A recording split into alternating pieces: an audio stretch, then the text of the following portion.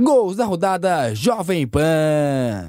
No clássico Brasil e Argentina, a Argentina levou a melhor e venceu o Brasil por 1-0. Confira a narração dos gols na voz de Gabriel Dias. Todo mundo no interior da grande área, atenção meus amigos. Lo Celso para cobrança, autoriza o árbitro, partiu, levantou na boca do gol de cabeça, vem nesse gol!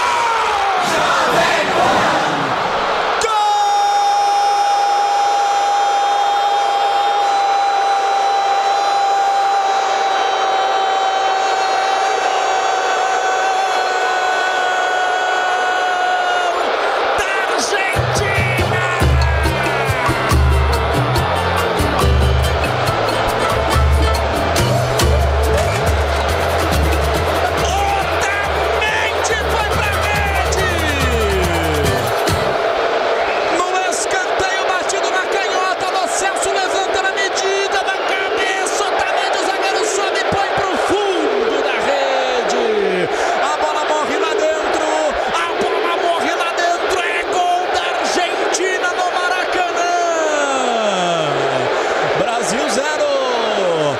Argentina 1 para Argentina, Otamendi cabeceia, põe no fundo da rede.